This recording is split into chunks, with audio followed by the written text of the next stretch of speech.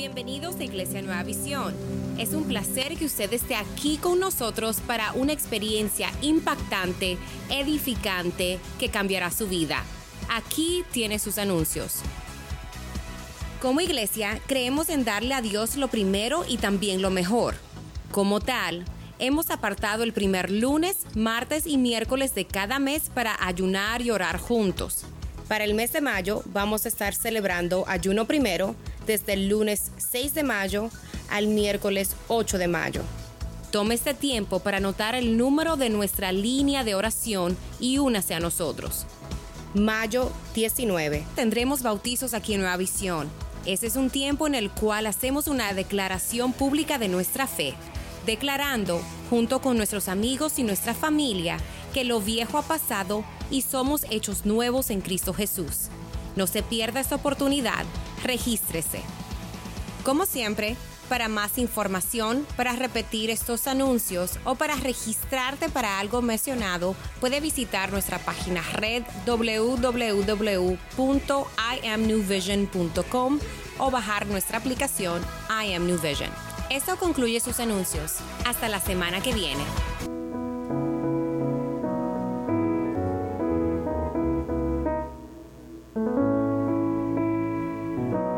Bueno, buenos días.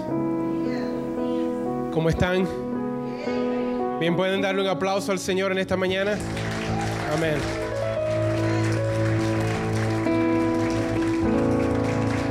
Dios es bueno estar nuevamente en la casa del Señor.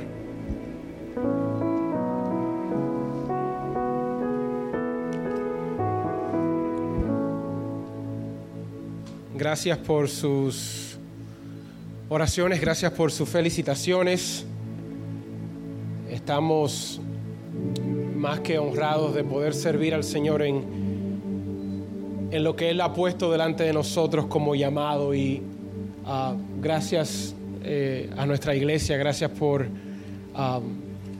su apoyo. Y yo sé que los que estuvieron aquí el domingo pasado pudieron recibir lo que Dios tenía preparado para ustedes a través de Robert, y hablaba un poco de Moisés y él daba inicio a nuestra serie Renovación, y es una serie en la cual vamos a estar observando 3 hombres de Dios, comenzando el domingo pasado con Moisés, donde ellos en un momento difícil de su vida, en un momento donde había caos alrededor de su vida, pudieron encontrar renovación. ¿Hay alguien aquí en esta mañana que sabe lo que es tener caos en su vida?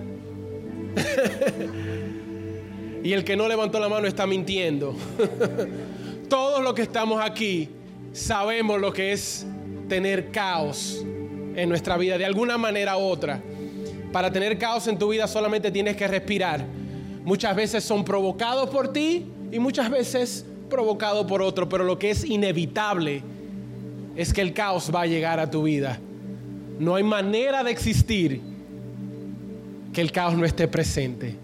Así que yo quiero orar para comenzar, y yo le voy a pedir a aquellos que toman notas, que tomen notas hoy. Aquellos que no toman notas, que tomen notas hoy, que yo creo que el mensaje de hoy es un mensaje de esos que vamos a estar recordando por mucho tiempo. Amén. Oremos. Padre, te damos gracias en esta mañana por tu amor y por tu misericordia, y así como decía la canción, paséate por esta habitación porque necesitamos de tu gloria. Y la definición de lo que es tu gloria es algo que no podemos explicar, es algo que va más allá de nuestro entendimiento. Así que te pedimos que en esta mañana tu gloria descienda en este lugar. Habla a tu pueblo hoy en el nombre de Jesús. Amén y amén. Y vamos rápidamente al libro de Primera de Reyes, y vamos a ir al capítulo 18, comenzando en el verso 41. Amén. ¿Está contento de estar aquí hoy? Diga amén. Amén. Y vamos, como dije, a comenzar en el versículo 41 y vamos a ir hasta el versículo 46. Si leemos la palabra en el nombre del Padre, en el nombre del Hijo y el Espíritu Santo, oramos, leemos y dice: luego Elías dijo a Acab: vete a comer y a beber algo, porque oigo el rugido de una tormenta de lluvia que se acerca. Entonces Acab subió a la cumbre del monte Carmelo, se inclinó al suelo y oró con la cara entre las rodillas. Luego le dijo a su sirviente: ve y mira hacia el mar. Su sirviente fue a mirar y regresó donde estaba Elías y dijo: no vi nada. 7 veces le dijo Elías que fuera a ver. Finalmente, todo el mundo diga finalmente. Diga de nuevo, finalmente.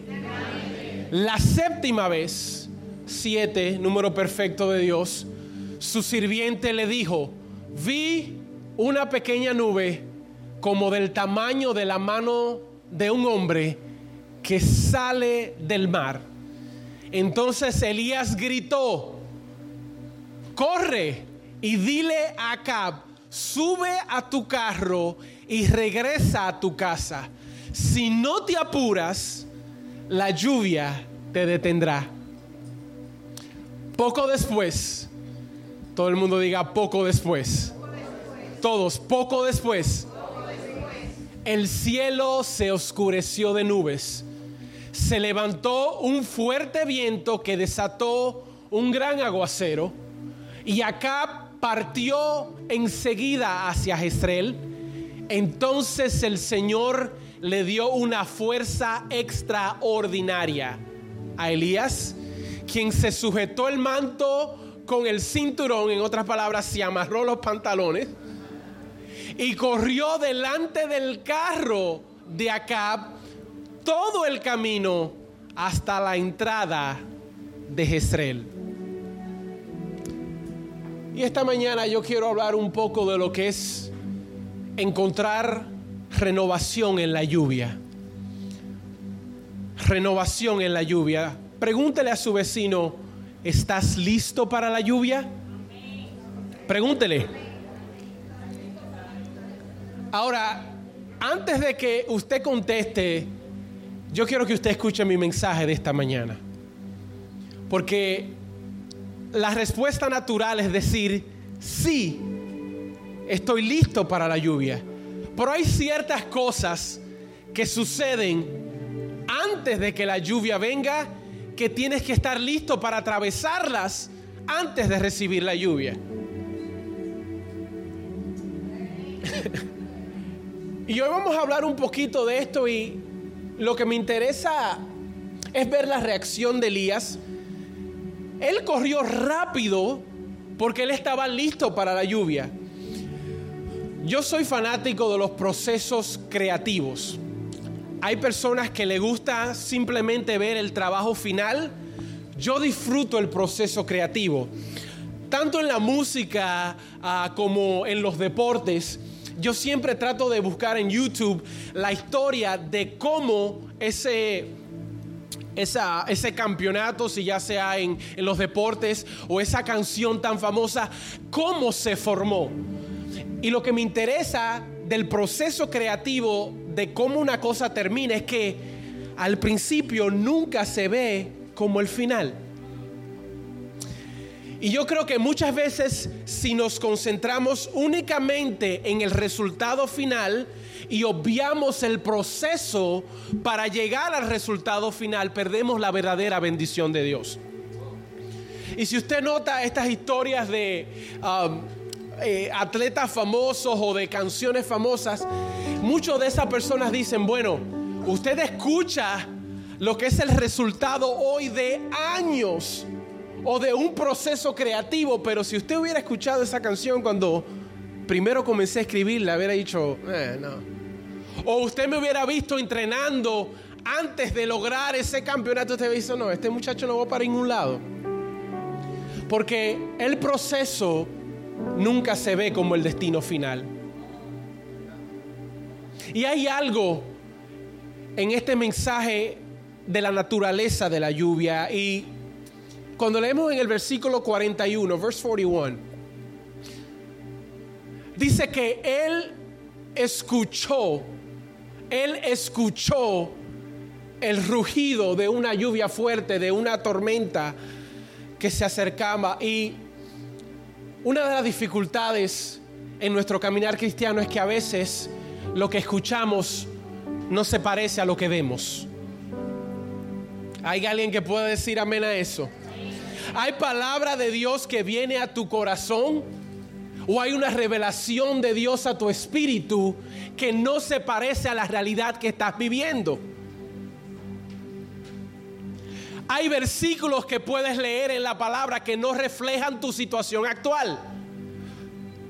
Tú puedes leer donde dice todo lo puedo en Cristo que me fortalece, y lo que estás viviendo es que nada puedes en Cristo que te fortalece. Puedes leer que Él es Jehová Jireh, Dios proveedor, pero tus biles no están siendo pagos. Puedes leer que Él es Jehová tu sanador y hay enfermedad en tu vida. La dicotomía de la vida cristiana es llamar lo sobrenatural a lo natural. El gran reto que tenemos como cristianos es lo que leemos en la palabra, lo que el Espíritu Santo revela a través de su palabra, cómo atraemos eso a nuestro caminar diario, a nuestra vida natural. Ese es el reto. ¿Sí o no? ¿Sí o no? Sí, porque leemos la palabra. No sé si le pasa a usted. Leemos la palabra de Dios, vemos estas grandes victorias y decimos, bueno, pero eso no está pasando conmigo. ¿O soy yo el único? Ese es el reto de mantenerte firme cuando la realidad no se asemeja a lo sobrenatural. Y la Biblia dice que Elías escuchó un rugir. Y lo interesante de esto es que la lluvia para él era conveniente, pero la lluvia a veces es inconveniente. Por ejemplo, todo pastor en América puede decirle que no nos gusta la lluvia un domingo por la mañana. El pastor que le diga a usted qué linda está la lluvia este domingo por la mañana le está hablando mentira. ¿Por qué? Porque muchos hermanos son de azúcar. Muchos hermanos son de azúcar, caen 2 gotitas y dicen, yo no me puedo mojar, no puedo ir a la iglesia. Sí, la lluvia solo es importante cuando tú tienes semillas sembradas en el terreno. Así que tú estás esperando que la lluvia caiga. Vamos a entender el contexto de lo que estamos hablando. Él escuchó un rugido, pero lo que debemos saber que en ese entonces tenía 3 años y medio que no llovía sobre la tierra. Así que el escuchar del rugido era suficiente para él abatir su fe.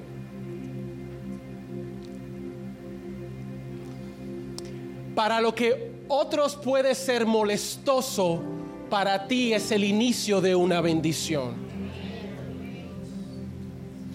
Para lo que para otros puede ser inconveniente, para ti puede ser inicio de lo que Dios va a hacer abriendo los cielos para ti. Y hoy yo quiero hablar sobre 3 etapas. 3 etapas que debemos cruzar, que debemos pasar antes de salir de la sequía. Y no sé usted, pero para mí es importante salir de la sequía. ¿Hay alguien en este lugar que quiere salir de la sequía? 3 etapas. Y yo creo que estas etapas están definidas en el texto de hoy. Cuando hablo de la sequía, no solamente hablo de la sequía financiera, estoy hablando de la sequía espiritual, porque muchas veces puedes estar haciéndolo bien por fuera y estar llorando por dentro. Muchas veces puede haber provisión para tu casa, pero sequedad en tu alma. Muchas veces puede lo que otra persona puede percibir. Oh, qué bonito está su matrimonio, qué bonita está su casa. y tu vida en sequedad.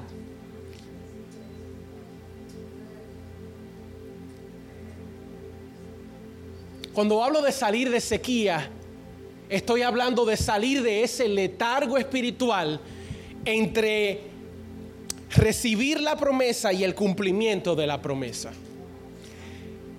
Ese espacio es el espacio más crítico para nosotros como cristianos. Es lo que teológicamente, y no quiero usar palabras muy grandes teológicas, es la escatimología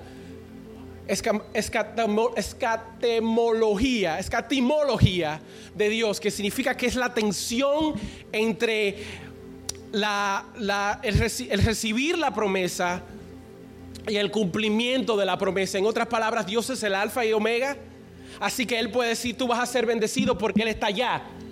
Para ti la tensión es: tú dices que yo voy a ser bendecido, pero yo estoy aquí y no soy bendecido. Tú lo puedes decir porque tú eres la omega, tú estás allá, tú estás viendo de atrás para adelante, pero yo no. Así que hay 3 etapas para salir de esta sequía. Y la primera etapa es la etapa invisible, para los que están tomando notas. Y la etapa invisible es la etapa donde puedes que estés como Elías, has escuchado algo, has sentido algo, has creído algo que aún no puedes ver. Esta tensión de: Señor, tú diste una promesa a mi vida de que yo y mi casa vamos a servirte, pero no la estoy viendo cumplida. La promesa que tú diste, que tú vas a bendecir mi familia, que tú vas a proveer para mí, para los míos, pero yo no la veo. Es la etapa invisible. Él escuchó, pero él no vio. ¿Qué hacemos cuando escuchamos una promesa de Dios que aún no se ve? ¿Cómo respondes a una promesa o una palabra que Dios ha dado sobre tu vida que aún no la puedes ver? ¿Cuál es tu actitud? ¿Cómo respondes? La etapa invisible es una etapa difícil, porque muchas veces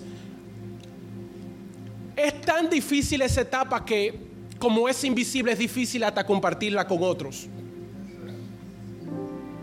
Es difícil compartir con otros lo que Dios te ha dado a ti, porque ellos necesitan algo tangible que tú no puedes demostrar. Entonces quedas tú como que tú estás loco y lo que el Señor no te dijo no es cierto, porque hay una etapa invisible, pero tú sabes lo que tú has escuchado.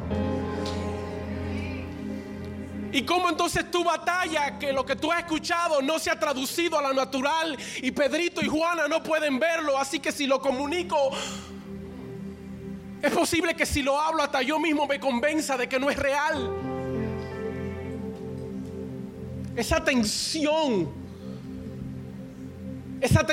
de que no puedo ver lo que tú dices, Señor, pero yo sé que yo escuché algo. Esa etapa invisible es la etapa donde la mayoría de los sueños mueren. La etapa invisible es la mayoría de las profecías mueren, porque cuando Dios da una palabra sobre tu vida, tú no la puedes ver y tú dices: bueno, no, pero yo no.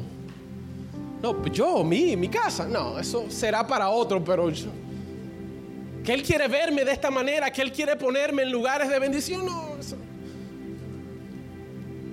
No ha llovido por 3 años y medio, hemos estado en una rutina seca en mi casa, no, nada va a cambiar. Cuando lo que escuchas no se parece a lo que ves, estás en la etapa invisible. Y yo no sé cuántos de los que estamos aquí en esta mañana estamos en esa etapa.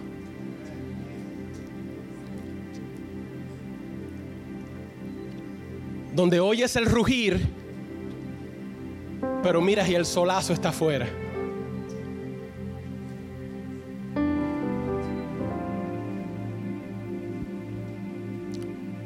Donde escuchas provisión, pero lo que ves es falta de. Donde escuchas salud, pero lo que ves es enfermedad. donde lo que escuchas es lleno y pleno, pero lo que ves es vacío. La etapa invisible. La etapa invisible. En el verso 42 él dice que él escucha, verse 42.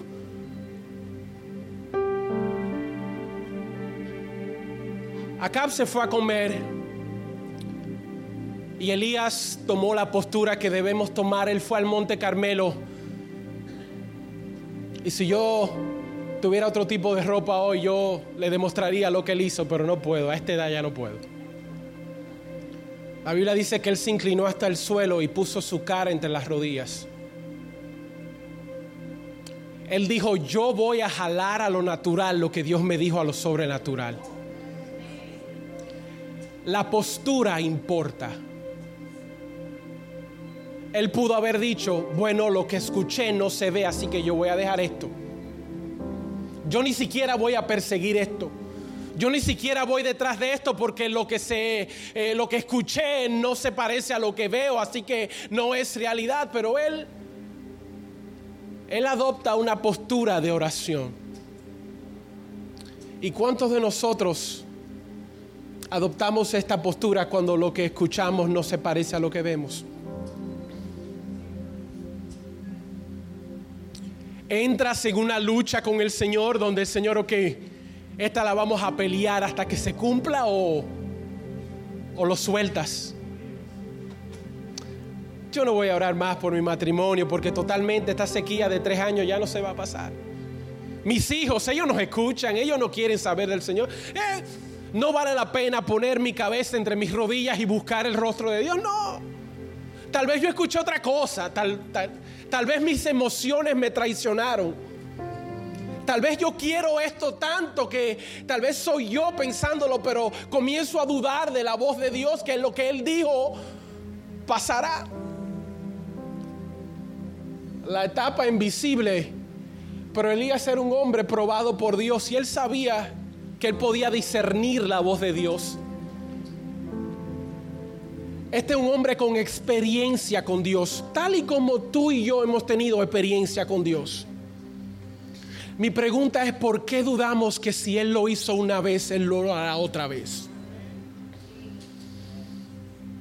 Este es un hombre que acaba de salir de una batalla con los profetas de Baal.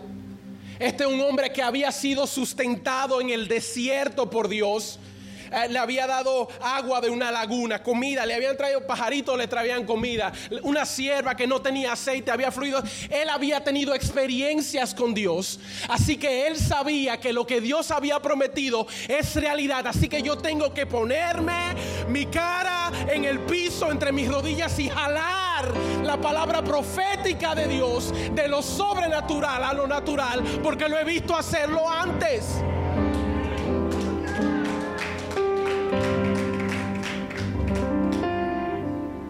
Y no crean que le estoy vendiendo sueños. Para mí difícil es la etapa invisible. No, dice: Señor, ¿tú estás seguro? Vamos y consultamos de nuevo. Señor, yo escuché que tú dijiste A o dijiste B. Porque A, that's not happening. Eso no es. La postura importa. Él se inclinó hasta el suelo. Se inclinó hasta el suelo reconociendo su soberanía. En otras palabras, Dios soberano y poderoso, estás allá arriba, yo tengo que inclinarme. No fue con una actitud de demanda, sino una actitud de sumisión. Señor, vengo ante ti, inclino mi rostro, entendiendo tu soberanía, entendiendo que tú eres Dios. Y oró. Era una práctica que aquel entonces, que algunas religiones todavía lo adoptan, como los musulmanes, de poner. Una de las cosas que yo admiro de ellos es la reverencia ante Dios. Créame o no me lo creo, pastor, pero la reverencia que tienen delante de Dios es increíble. Entienden que Él es un Dios soberano, entienden su humanidad y dan reverencia. Él puso su rostro sobre el suelo. En otras palabras, ni me mire, Señor, yo quiero poner mi rostro entre mis rodillas. Comenzó y comenzó a clamar al Señor. Verso 43. Luego le dijo a su sirviente: ve y mira. Yo leí este versículo y lo he leído 1,000,000 de veces. No sé si a usted le ha pasado esto, que usted lee una cosa 1,000,000 de veces y un día hace así, ¡pam!, y te da una galleta en la cara. ¿Le ha pasado a alguien? Tú dices, eso estaba ahí siempre. Eso lo agregaron ayer. Eso no. ¿Por qué él mandó a su sirviente? No es una pregunta retórica. Yo le voy a decir lo que yo entiendo. ¿Por qué él mandó a su sirviente? Porque caminamos por fe y no por vista. Así que si sus ojos hubieran visto la nada, su fe carece.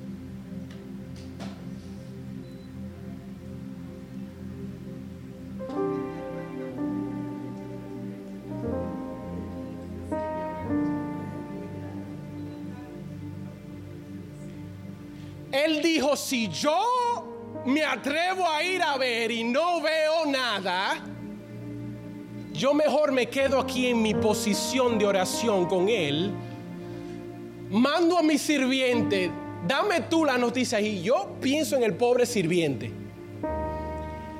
Vamos a entender que Elías acababa de consumir a los profetas de Baal con fuego. En otras palabras, esto no es un hombre que tú le quieres dar mala noticia a esta hora. Este es un hombre que acaba de venir y ganar el campeonato y decir: mira, fue tan chistoso lo que le hizo a los profetas del Baal. En una no caía el fuego. Le dijo: bueno, tal vez Baal está en el baño. Léalo, eso está en la palabra. Así que él está con cabeza entre rodillas, ve, y su sirviente regresó. Yo imagino que venía, bueno, Elías. No vi nada, invisible. No vi nada. ¿Usted cree que no había nada?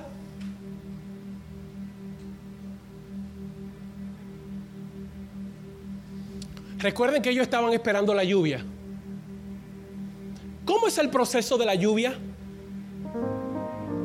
Para los que fueron a la escuela. La lluvia se evaporiza desde la superficie del océano. En otras palabras, lo que él percibía como nada estaba ya en movimiento. Yo prediqué un mensaje hace algunos meses y le decía: con el Señor nunca es nada. No sé si recuerdan. Cuando dice nada es imposible para Dios, es porque nada, que el Señor no esté haciendo nada, también es imposible para Dios. No sé si usted lo entendió. El concepto de que Él no está haciendo nada es imposible para Él. En otras palabras, que aunque tú no lo veas, aunque tus ojos no lo puedan ver, Él está trabajando a tu favor en la palabra que Él ya ha depositado para tu vida. Nunca es nada con el Señor. Como dice la canción, cuando Él queda en silencio es porque nunca es nada. Nunca es nada. Su sirviente dice, yo no veo nada. ¿Really? Porque el sirviente no podía ver cómo se iba evaporando y formando la nube. Elías dice: vete. 7 veces, el número 7 representa en la Biblia el número perfecto, el número de completar. Señor, en el 7º día que descansó, completé 7, número perfecto. El Señor dijo 7 veces. Le dijo que fuera a ver, mientras él mantenía su posición. Y lo increíble es que lo invisible era una pantalla. Porque con el Señor nunca es nada. Lo que me lleva a la etapa número 2, que es la etapa insignificante.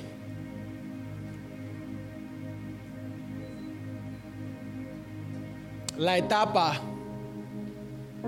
insignificante, en otras palabras, no es invisible, pero es insignificante. No es que no veo nada, pero veo una pequeña nube del tamaño de la mano de un hombre. Y algo que yo he aprendido es que debemos celebrar los comienzos difíciles. Debemos celebrar las cosas pequeñas. Nuestra cultura y nuestra sociedad nos ha enseñado erróneamente a no celebrar las cosas pequeñas. Estamos luchando contra esta locomotora social, de este estatus social, de este estatus de éxito social, que se nos olvida celebrar la victoria pequeña. En el versículo 44 dice, ¿están conmigo todavía? Verse 44. Finalmente, ahí está esa palabra, finalmente la séptima vez su sirviente visto. Elías, no es que no hay nada, pero tampoco hay mucho. Vi una pequeña nube del tamaño de una mano de un hombre. Esta reacción de Elías activó mi espíritu. Elías se levantó y gritó: dile que se va a acabar el mundo.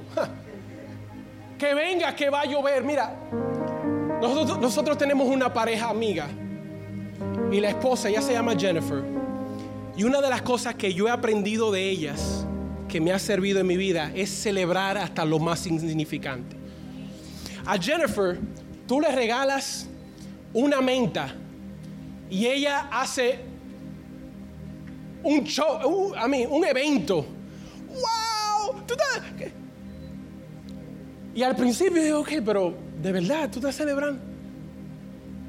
Cuando comenzamos a celebrar las victorias pequeñas, eso motiva nuestro agradecimiento para cuando lleguen las cosas grandes.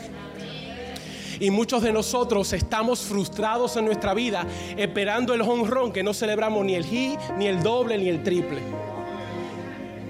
Muchos de nosotros estamos mal acostumbrados a pedirle milagros al Señor, en no saber que usted levantarse esta mañana es un milagro. Estamos tan mal acostumbrados que la bendición solamente es equivalente a algo grande. Y ¿tú sabes por qué el Señor llevó a Elías donde la mujer que tenía poco aceite? Porque cuando tú te ves enfrentado con alguien que tiene menos que tú comienzas a ver que lo que te falta a ti no es tan grande. Cuando tú comienzas a gritar por lo que aparentemente te falta y te encuentras con alguien más necesitado que tú comienzas a entender que lo que no te falta a ti, eso no es nada. Elías comenzó a celebrar la nube porque él sabía lo que la nube representaba. Maridos, esposas, si él llega a su casa mañana de trabajo, celebre eso. Porque hay esposas que todavía lo están esperando. Yo sé que esto no es muy espiritual, pero es la realidad. Su hijo hoy obedeció, tal vez mañana no, pero hoy celebre lo que hizo hoy. Yo te doy un reto por los siguientes 30 días y yo te prometo, te aseguro, si fuera un hombre apostador, apostaría dinero. Por los siguientes 30 días comienza a ver las áreas de tu vida que parecen ser insignificantes, y cuando lo estés haciendo diga, esto es significante. Usted recoge a sus niños de la escuela, usted pone gasolina en su carro, diga, esto es significante. Cuando cambiamos nuestra perspectiva de la que es la bendición de Dios sobre nuestra vida, vivimos en agradecimiento continuo. Así, por eso es que el Señor dice, si en lo poco eres fiel, en lo mucho te pondré. Esa fidelidad va atada al agradecimiento. Yo hablaba con Isaías ayer y yo le decía, mucha gente estamos, Señor bendíceme, quiero más, y tú no puedes balancear un presupuesto de $30,000 al año. ¿Cómo vas a balancear un presupuesto de $1 millón al año? El dinero no va a sanar mala maña. El dinero lo que explota lo que ya tú eres. La bendición lo que agranda lo que ya tú eres. Tú no cambias, solo se agranda. Elías se levantó y corrió con la simple nube. Y muchos de nosotros habían dicho, no hombre, déjame seguir orando.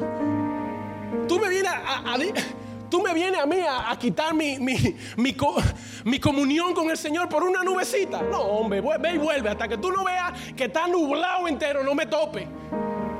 Él dijo, no, corre y dile a Acab, sube a tu carro y regresa. Si no te apuras, la lluvia te detendrá. Él estaba declarando proféticamente lo que era insignificante, hacer algo significante. Y muchos de nosotros en nuestra vida tenemos que comenzar a hablar sobre las cosas insignificantes que parecen pequeñas en nuestra vida, los inicios pequeños, y decir, esto es significante porque Dios está aquí, esto es significante porque Dios va a abrir las ventanas de los cielos en esto.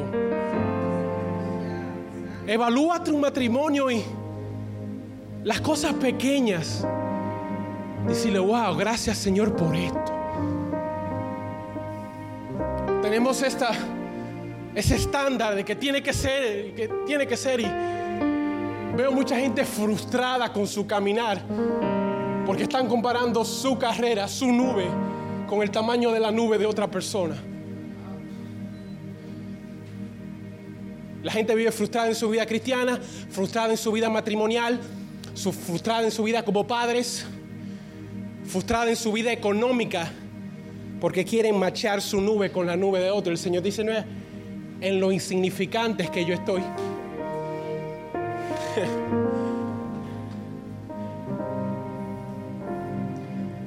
Ojalá tuviera tiempo.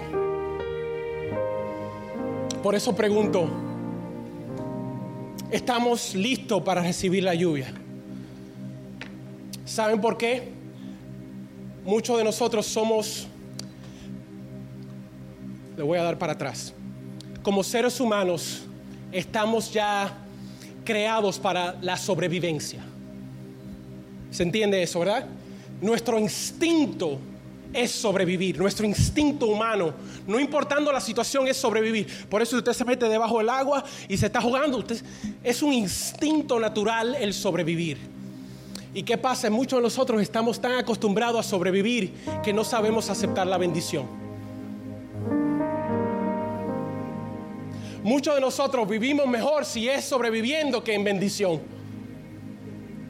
No sabemos discernir y aceptar lo que es la bendición, y lo natural para nosotros es sobrevivir. Así que si nada más estoy sobreviviendo, es lo cómodo, es lo que sé. Así que si veo el rugir o escucho el rugir, o veo las nubes o veo la lluvia, yo corro porque para mí sobrevivir es un instinto. No sé cómo vivir en bendición. Siempre he dicho, y es la realidad, el enemigo no puede evitar de que Dios mande la lluvia. Lo que él puede evitar es que tú la reconozcas. Él no puede evitar que Dios haga llover. Él lo que puede evitar que tu mirada vaya hacia allá y comience a ver otras cosas. Así que él comienza a correr. Él dice la palabra que se amarra la túnica. Él estaba tan emocionado que acá vive un carro y él iba a pie y él llegó primero. Él estaba tan sediento de ir delante de la lluvia. Y como dije, el enemigo no puede impedir la lluvia, pero él puede intimidarte, que es la última etapa, etapa 3, que es la etapa intimidante. La etapa intimidante. Elías estaba celebrando la tormenta que venía, la lluvia que venía. Y cuando la tormenta venía, y Acab fue y le dijo a Jezabel, oye, el hombre oró. El hombre oró, la lluvia viene. Jezabel ya sabía que sus días estaban contados. Y lo que sucede después te puede sorprender. Porque un hombre que oró para que la lluvia cese, un hombre que consumió a los profetas de Baal, un hombre que Dios dio provisión para él en el desierto, un hombre que oró para que la lluvia volviera, vemos un hombre ahora atemorizado. Capítulo 19, versículos 2 y 3, y con esto concluyo. Entonces Jezabel le mandó este mensaje a Elías: que los dioses, con D minúscula, que los dioses me hieran e incluso me maten si mañana a esta hora yo no te he matado, así como tú lo mataste a ellos. Una pregunta: si ella lo quería matar, ¿por qué le mandó avisar?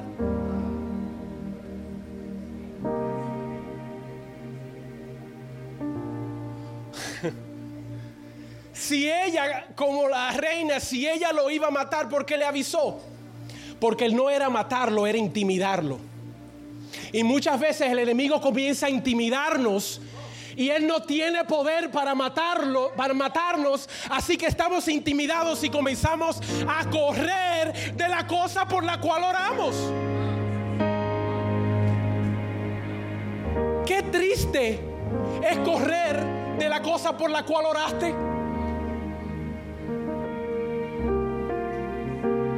Él oró por lluvia, la lluvia viene y él corre de la cosa por la cual oró.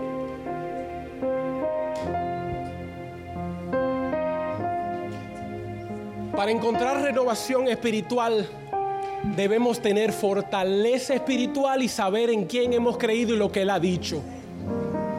Que cualquier dardo del enemigo, que lo que él ha querido decir, que lo que él ha querido, con la cosa que él ha querido intimidarte, el hacerte correr de la cosa que el Señor ya ha prometido y que tú comenzaste a ver. ¿Tú te imaginas orar por lluvia?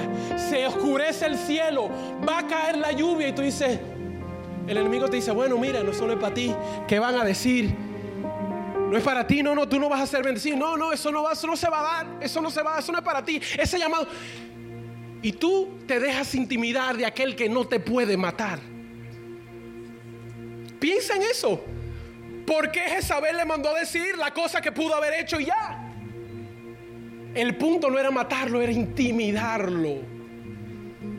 Y muchos de nosotros en este lugar hemos abandonado la promesa que el Señor nos ha dado porque ya o estamos en la etapa invisible, la vemos como insignificante, o el enemigo nos ha intimidado de tal manera que estamos corriendo de la cosa por la cual oramos.